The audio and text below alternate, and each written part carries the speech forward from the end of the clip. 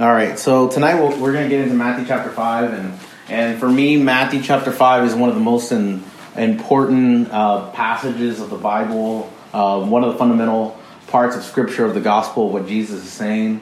I feel that even when we're sharing to someone who is newly Christian, or even a person who has been in church for a long time or been in Christ for quite a while, there's a lot of things that people learn through Matthew chapter 5, and I feel that just to kind of reiterate what we said last week we were talking about blessed are the poor in the spirit, which refers to people being dependent on God and having that spiritual poverty of saying, you know what, I need someone to feed into me, I need someone in my life. And then Jesus said, blessed are those who mourn, for they will be comforted. And those who mourn, you talk about mourning for sin, mourning for who we are, our depravity of who we are as Christians, or as human beings. And so when Jesus comes in and he shares this is one of his famous sermons, probably possibly his first sermon, with thousands of people, a multitude of people that are here listening to what Jesus is saying, and the disciples are around, and Matthew, who is the person that is writing, he wrote this for a specific audience, for a Jewish audience that had been waiting for a coming Messiah. And when they're waiting for a Messiah, they're waiting for a one that had been prophesied for thousands of years. So he put it in perspective. The Messiah had been prophesied to them for thousands of years, hearing it from prophets, and they heard it from different people over and over again, that a Messiah is going to come, that is going to rule over the kingdom and take back possession of the land and take back and overthrow the government. And the Jewish people were under a Roman Empire at this time. So the Roman Empire was probably the most powerful empires that we've ever known. And so this entire time that Jesus is coming in, they're expecting a Messiah that's going to come and overthrow the government, that he's going to be an earthly kingdom. But Jesus, when he came and established his throne, it was not about earthly kingdoms. It was about building something in the eternal and the celestial. And so when Jesus comes, he basically reestablishes the culture of that time and tells them what it really means to be saved, what it really means to be blessed. And so there's these words of blessed as well. So we get into this in verse 5 and 6. We see, blessed are the meek, for they shall inherit the earth. And we'll stop right there for just a second. Blessed are the meek, for they shall inherit the earth. So I'll just go ahead and just ask the question everybody's wanting to know is, what does the word meek refer to? What is the word meek refer to? Humility. Okay, humility. Anyone else that does anybody use this word in present day? I mean, we don't talk like this. These are the words that people don't use, and sometimes it gets lost in translation as well. And so when I was studying and doing some research on this, it could be humility, but I feel that meekness is more than just humility. I think that's, and so I feel like us saying blessed are the humble, for they shall inherit the earth. I think there's so much more than just humility in this. I mean, we understand humility is thinking less of ourselves and allowing ourselves to come down and be less, and us to know less and know more of God and less of us. And there's this decreasing, and so that he might increase. But when I looked at this idea of meekness, or blessed are the meek, it's this idea of us submitting or being submissive to God and coming under his control. And this idea of a person, it's coming in. A lot of people get it like blessed are the meek because they kind of think it's, blessed are the weak. So meekness is not weakness. That's the first thing I'll tell you that. It's not, they're not equivalent, meekness and weakness. In fact, meekness is not a weakness. I would actually say it's a strength. Because this goes back to this entire idea of the dependency on God. It goes back to the idea of, God, you're in control of my life. God, I humble myself. But the idea of meekness encompasses not just I'm humbling myself, but I'm also coming under a reign of someone else that is going to be the one that's going to be in control. So one thing is being humble, but another thing is coming under someone else that's going to be in control and take over literally the situations of my life. And so it could be very easy to get these confused, but I think that's where we need to kind of fall in, and we can be in this word for a long day. But if God says, if you want to be happy, blessed are the meek, are the people that submit under to what I have. The plan of my life, the plan that God has for us, for this church, for people that are going to come, they have to understand that the true happiness is only going to come when you come and submit yourself into the will of God. How many times have we come in our life, and when we get into discussion, some of the questions I might ask is we sometimes we want to live life the way we want to live it.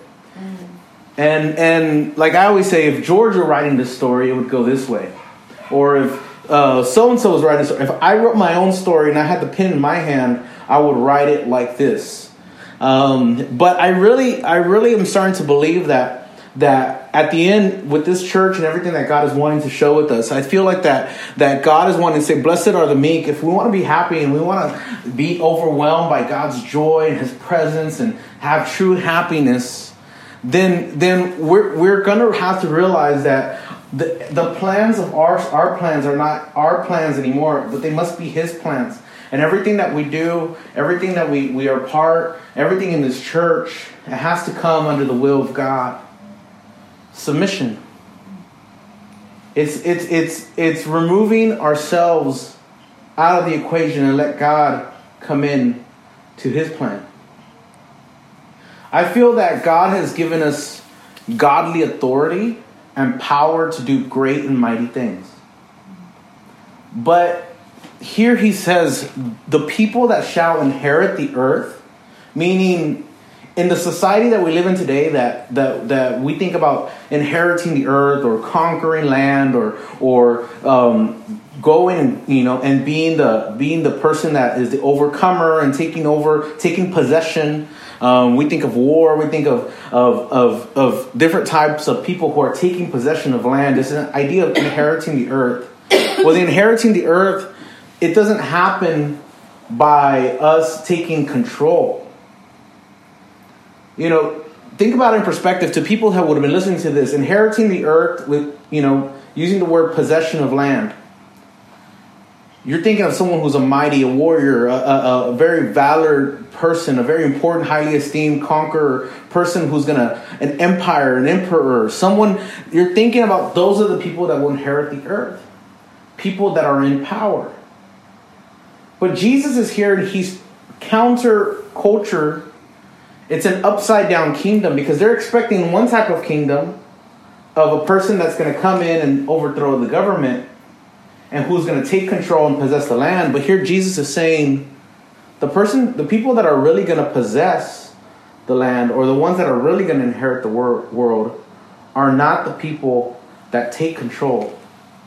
They're the people that give up their control. They're the people that submit. Not the ones that are in power that are going to inherit the earth. It's the people that say, you know what, there is a higher power above me. And I'll let Him rule for me. I'll let Him speak for me. I'll let Him say what He has to say. I'll let Him talk for me. And it's not this idea of us, man, we were taking possession because, man, all this is more and it's prosperity and we get more and more stuff.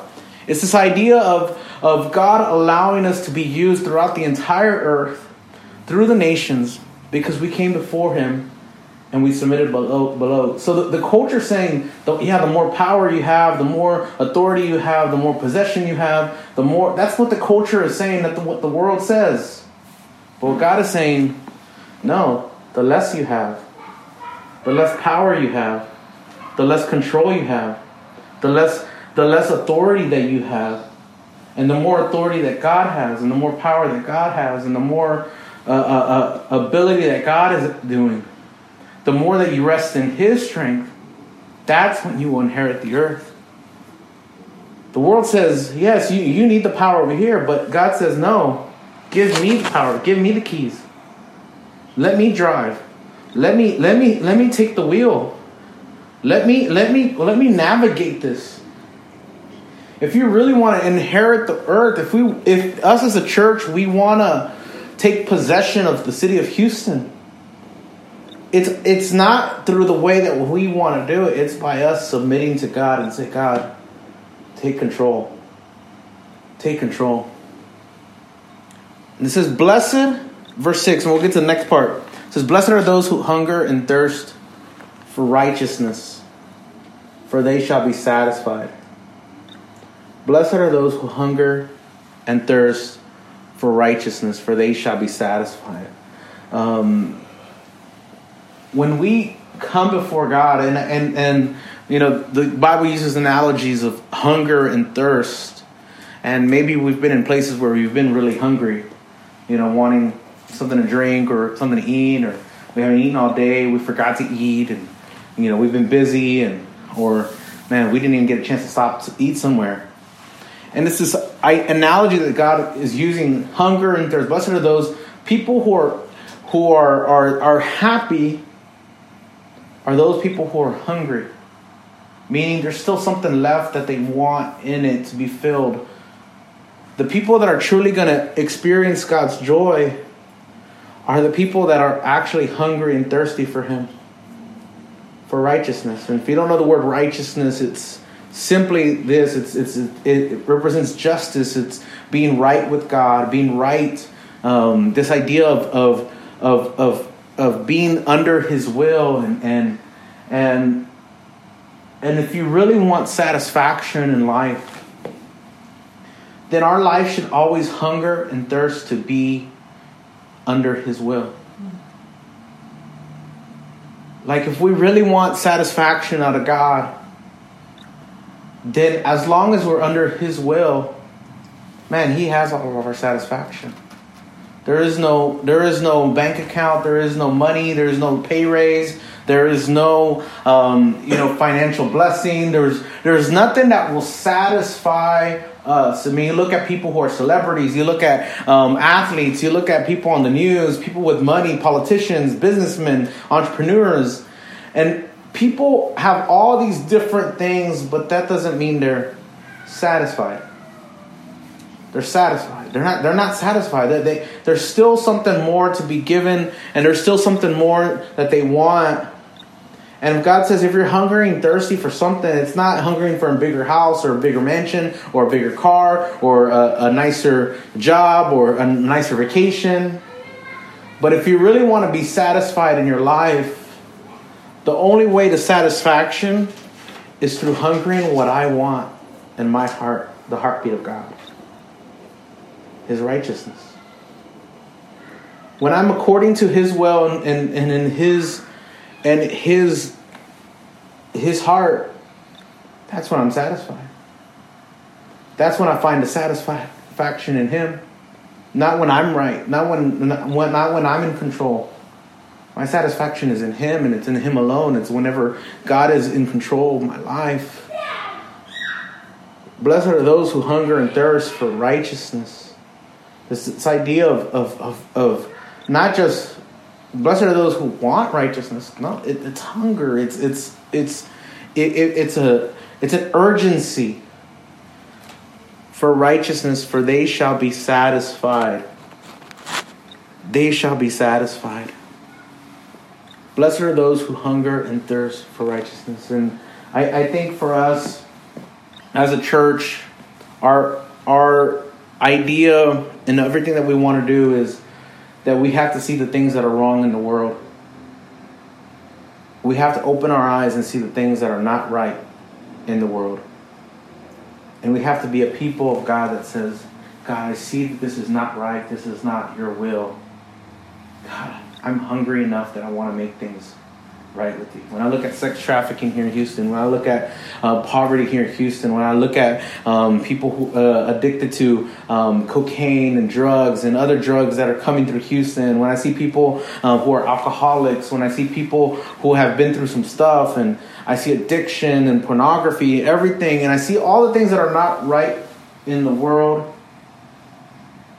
And there's people over here that says, you know, God, I'm hungry to the point that I see all this and I won't be satisfied until we meet these needs.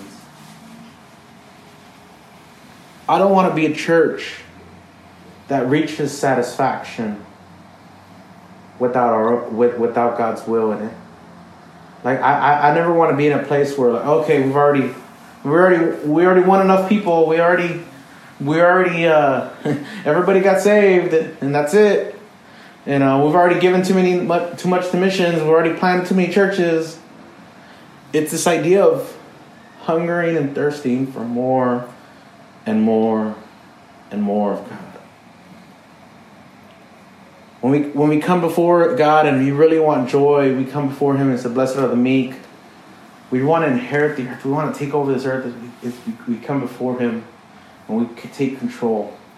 We let Him take control of us. And then blessed are those who hunger and thirst for righteousness. We see the things that are not right in the world, and we say, God, I just want to make those things different. I see that injustice. I see poverty. I see what's happening in other countries. I see what's happening in Venezuela. I see what's happening in Cuba. I see what's happening in Africa, in Asia. God, I see that what's happening, and I don't want to just be a church that just exists. One of the things I was preaching this morning, one of the things I shared, and I said this quote. I said, "Church, if your heart doesn't beat for lost people, then why are you even open?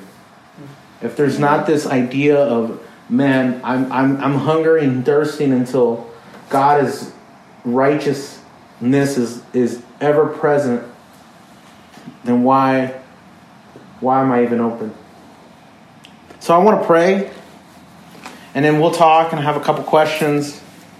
And then after that, we can enjoy some pan dulce and some coffee. But I want us to seek God today with these two things. Blessed are the meek, for they shall inherit the earth. Blessed are those who hunger and thirst for righteousness, for they shall be satisfied.